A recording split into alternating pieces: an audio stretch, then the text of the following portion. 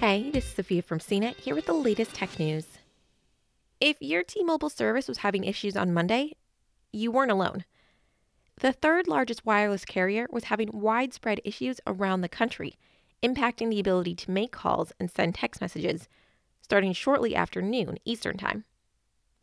After spending 12 hours offline, at 1 a.m. Eastern Time on Tuesday morning, Neville Ray, T-Mobile's president of technology, tweeted that texting and calling were once again working.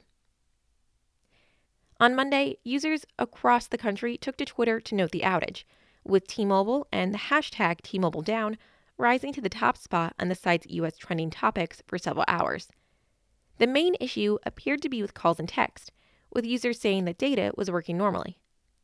After speculation throughout the day blamed the outage on a network configuration gone bad or a distributed denial of service attack, T-Mobile CEO Mike Seivert wrote in a blog post late Monday night that the outage was caused by an IP traffic-related issue that has created significant capacity issues in the network core throughout the day. T-Mobile confirmed to CNET that the issue was not a DDoS attack.